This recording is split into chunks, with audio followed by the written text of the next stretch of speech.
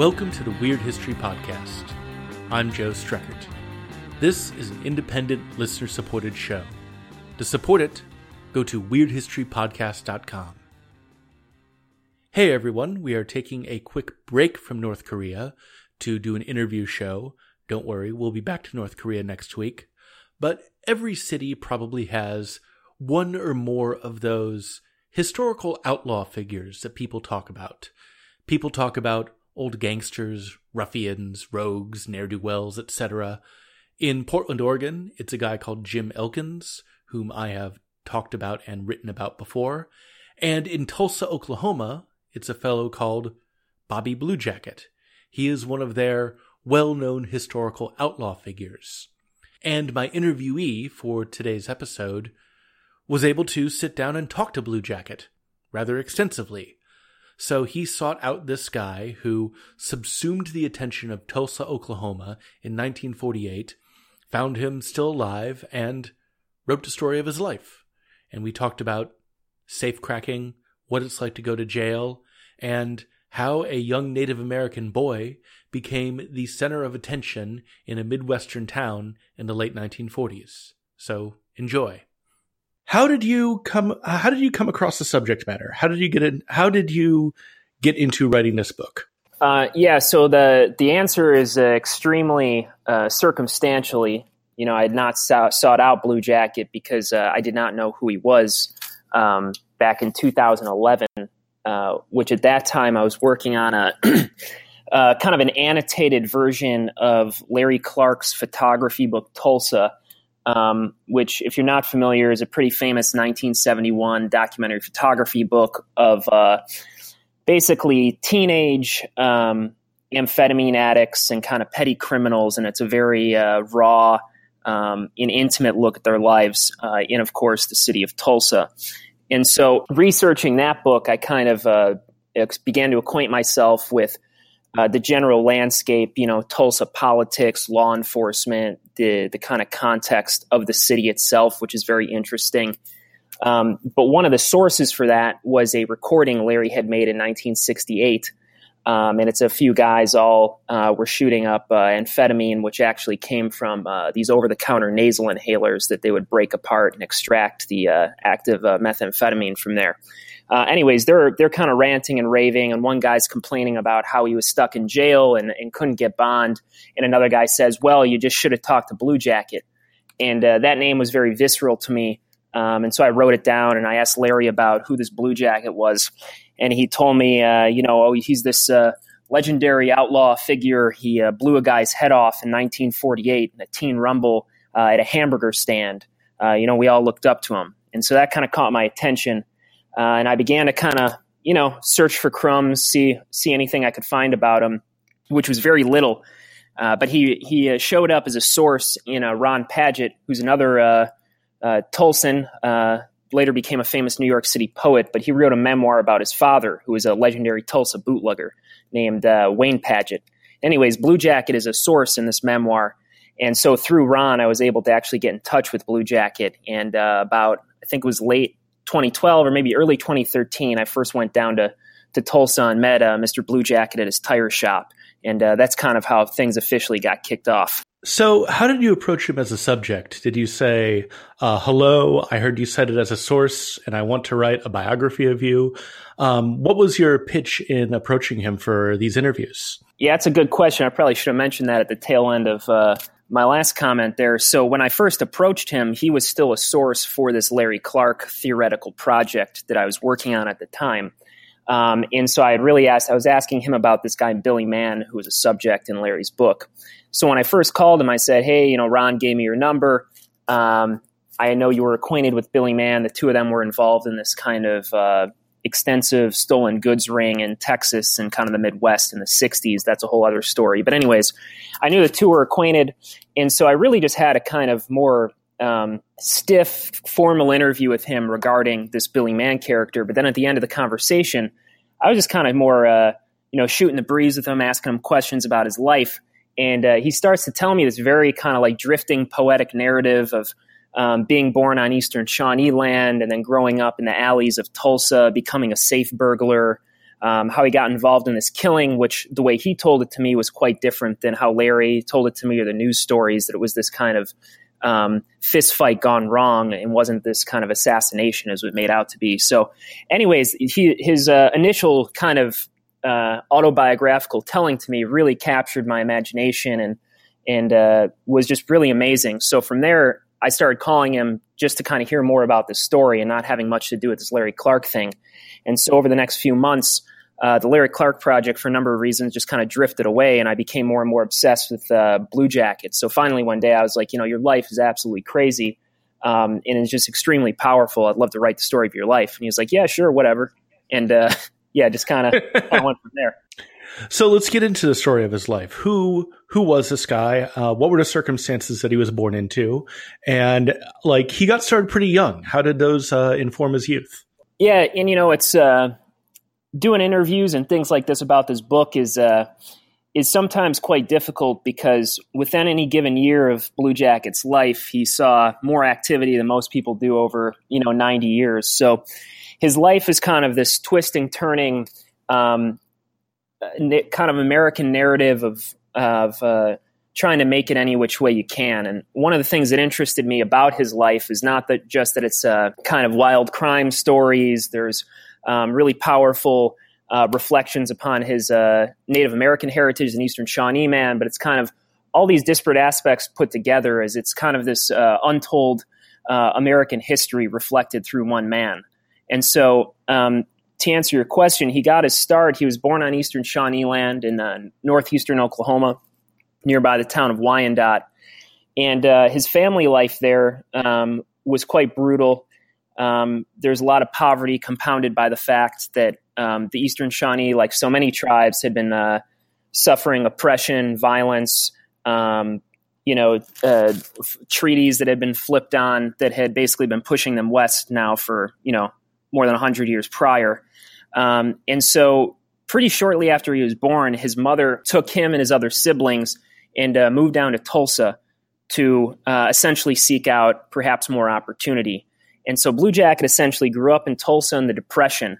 And at very early on, at the age of 7, he was basically forced to start providing for himself. And so his early life is really the story of, hustling newspapers and in alleyways, shining shoes, running in and out of clubs, and through that became acquainted with the safe burglar culture of 40s Tulsa. And that was kind of one of the first major turning points in his life. Okay, you said safe burglar culture, and I think that is totally fascinating, because that sounds like it's like a job somebody could have or a scene somebody could fall into. How prevalent was that, and how did you go about getting into it? Yeah, so I mean, it definitely was a scene, and I think the guys in it treated it like a vocation. It wasn't something that you did haphazardly. There's some great books written kind of about safe burglar culture. Probably the most famous one is a memoir by a guy named Jack Black called You Can't Win, who was a kind of opium-addicted safe burglar a few decades before Bluejacket. But it was a scene of a lot of guys were kind of junkies or narcotics addicts a lot, because they had to break into safes to get their score. These guys would hang out mostly in nightclubs, kind of jazz clubs, things like that. They had a great affinity for well-tailored suits, which is a kind of a thing that really dazzled the younger Bluejacket looking up to these guys, because they would go on a safe score and essentially get some money. They'd go out to the West Coast, pick up the latest fashions in Hollywood, and then bring them back to Tulsa and kind of peacock around town in, fancy shoes and shirts and things like that. As far as it being a job, it really was treated that way, because if you were part of the scene, you were seen as a thief with a capital T, where it wasn't just some haphazard thing. This was a life path you were on, and you considered yourself separate from society in that way. And there was also a technical aspect in the sense that it's actually difficult to open a safe. And so there was this kind of passing of oral technical knowledge down through the generations, which also created this kind of subcultural bond. A lot of the guys that taught Bluejacket had actually come back from the war, used their GI Bill to attend safe and lock school, and thereby kind of get the tools of the trade, and then would disseminate those techniques out to younger folks like Bluejacket. So Bluejacket, he was known for being kind of a teenage gangster, I think is maybe the right term to use. Correct me if I'm wrong. How did that end up playing out? Yeah, well, I think that was the vision that the prosecution tried to paint of him and his friends in the ensuing 1948 trial, which was over the killing at the hamburger stand that I mentioned earlier. And they had been labeled the quote-unquote Dirty Dozen Gang, which was something Bluejacket said he had never heard of before and wasn't a part of. But, I think if they weren't quote-unquote gangsters, they certainly had formed a definitive burglary crew by the late 40s, when a lot of these guys, when they were 15, 16, got themselves shipped overseas underage, were fighting in World War II, and then all kind of reconvened back in Tulsa in 48. And what their world kind of consisted of is, by day they were Golden Gloves kind of amateur boxers, and they would tour around the region fighting in kind of Masonic halls, cafeterias, things like that, making some money. A little reminiscent of the famous boxing novel Fat City, if you're familiar with that, of just kind of not necessarily the most glorious arenas they were fighting in, but kind of just, little halls, things like that, although they occasionally did fight in the Coliseum, which was a big one in Tulsa at the time. But so by day they would do that, and they would drive around in this giant airport limousine, which, people thought was to cart them around to these matches. But the limousine was actually for their night gig, which was as the safe burglary crew. And the reason they needed this limousine was because it had a wide enough passenger door that it could fit a large safe through.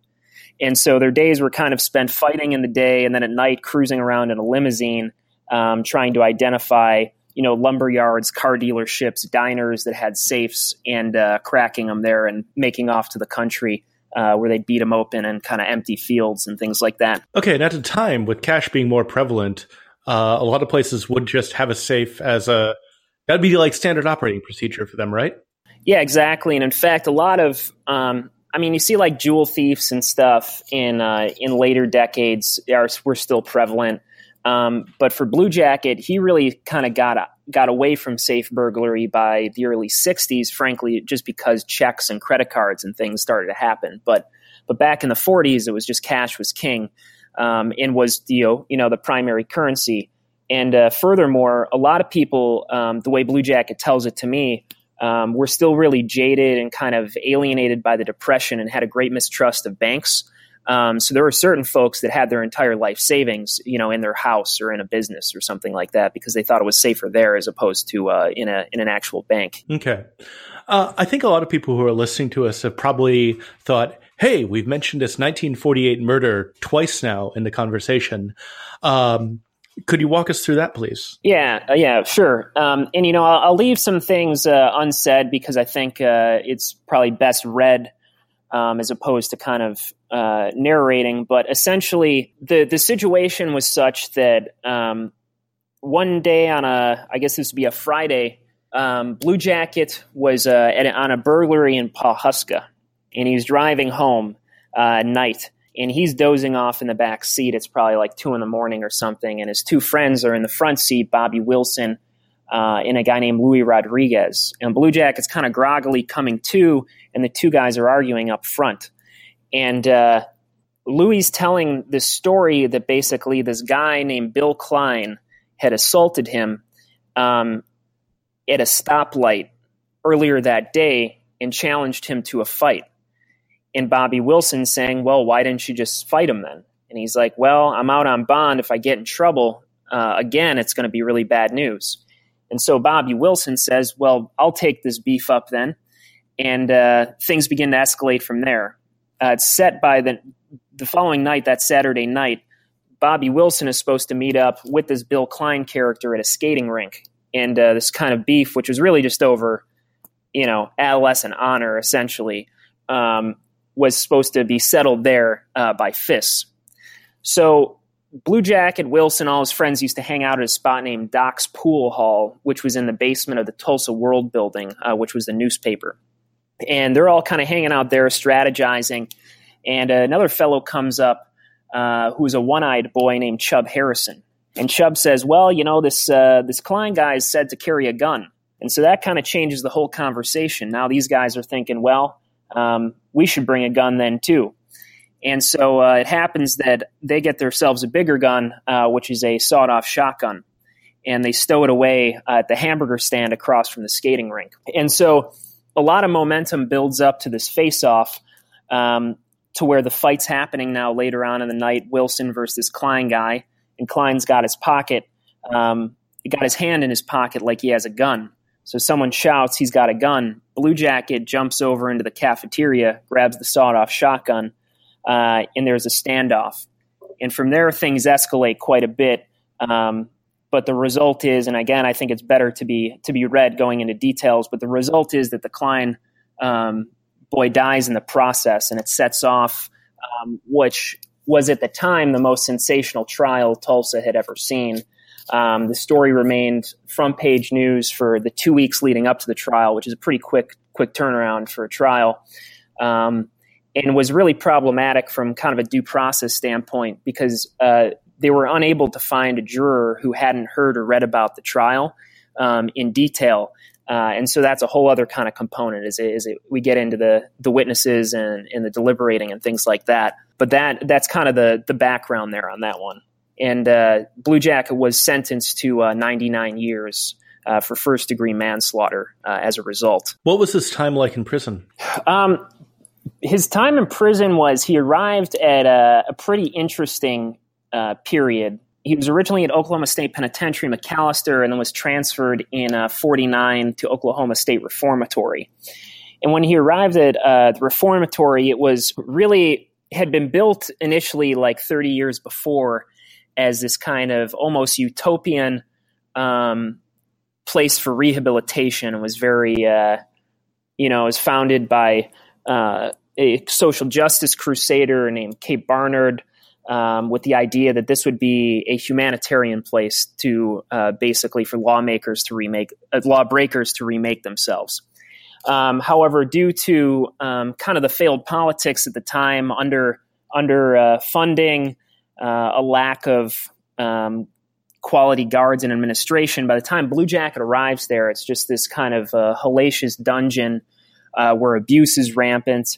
There's no resources to be found. Structurally, the place is falling apart. Now, Bluejacket witnesses that, but he's also arriving at a time when a few riots have taken place. And so the Oklahoma legislature, as well as the Charities and Corrections Department, which kind of was the early Department of the Corrections, realized a change needed to be made. And so they replaced the warden with a guy named Joe Harp. And Joe Harp's idea was, let's completely overhaul this system and create a place that puts emphasis on the human being and kind of self-development and self-expression. So as a result, a prison newspaper was introduced, prison sports teams, the first accredited high school behind prison walls, a grade school, a host of other resources, musical bands, things like that. So it happened to be the Bluejacket kind of for the first time got a quality education right as these things were implemented and kind of became the poster boy for a lot of these programs. So his life in prison was difficult in a lot of ways, but the way he's told it to me, it was also the first time that he kind of was able to look inwards at himself and kind of begin maturation and self-development. So there is this kind of paradox with his prison experience. And I'm guessing, given that you met him at a tire store and interviewed him, that he did not, in fact, spend 99 years in prison. No. So, I covered the trial in a way that I have my own opinions on it, but I wanted to leave it open to interpretation to some extent for the reader. But, one thing I feel very strongly about is that his sentencing was completely overboard and was kind of an attempt to grandstand by the county attorney, where just 99 years for what actually occurred and what was essentially seemed to be an accidental killing is just, ridiculous. So I think his lawyer, Frank Hickman, who's a famous defense attorney, used that as a basis for an appeal, a series of appeals over the 50s. And he essentially originally got his sentence reduced to 25 years in 1950. So that was a start. And then Bluejacket, we haven't talked too much about his personality yet, but he's a true character and is extremely charismatic, where he's kind of like some people describe some politicians, where it's like if you put him in a room, everyone is suddenly transfixed on him. And so, whether he's in prison, out on the street, in a restaurant, he's going to be the center of attention. And so through being in prison, he actually had a lot of access to policymakers and people on the parole board that would be touring through the institution for whatever reason. And so he became good friends with guys on the parole board, like a man named Charlie Chestnut and a guy named Tex Bynum. And through them and some support of some journalists like Nolan Bullock, he was able to actually get before the parole board in 1957 and was paroled in that year, which was quite a drastic cut from doing 99 years, which I think he'd still be in until 2047 if that were the case. In what ways do you think Bobby Bluejacket's story, his biography, how does it inform larger narratives and trends in American history? Yeah, that's a good question. I think I wouldn't have undertaken his story if I didn't think that his life achieved that in some form or fashion. I mean, to me, a lot of the guys that inspired me when I was younger in terms of historians are kind of what you call like micro-historians, where you're focusing on a kind of hyper-specific locale or person.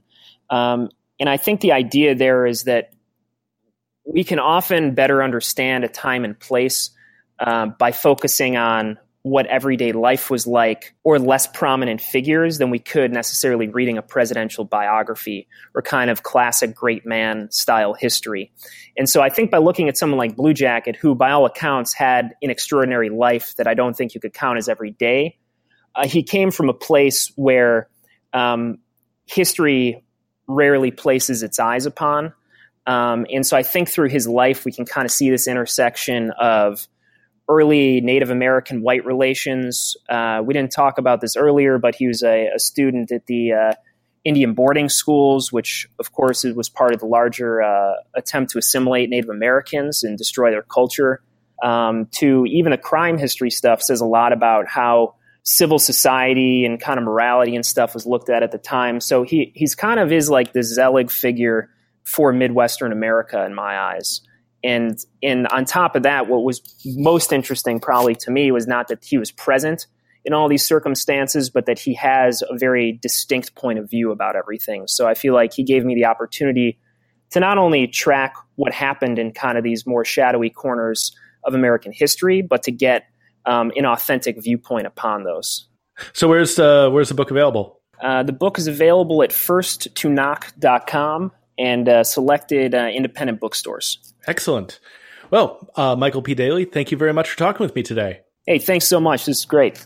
All right, folks. Hope you enjoyed that. Again, we will be back to North Korea and talking about Kim Jong-il next week. As always, the podcast is on social media, facebook.com/weirdhistorypodcast.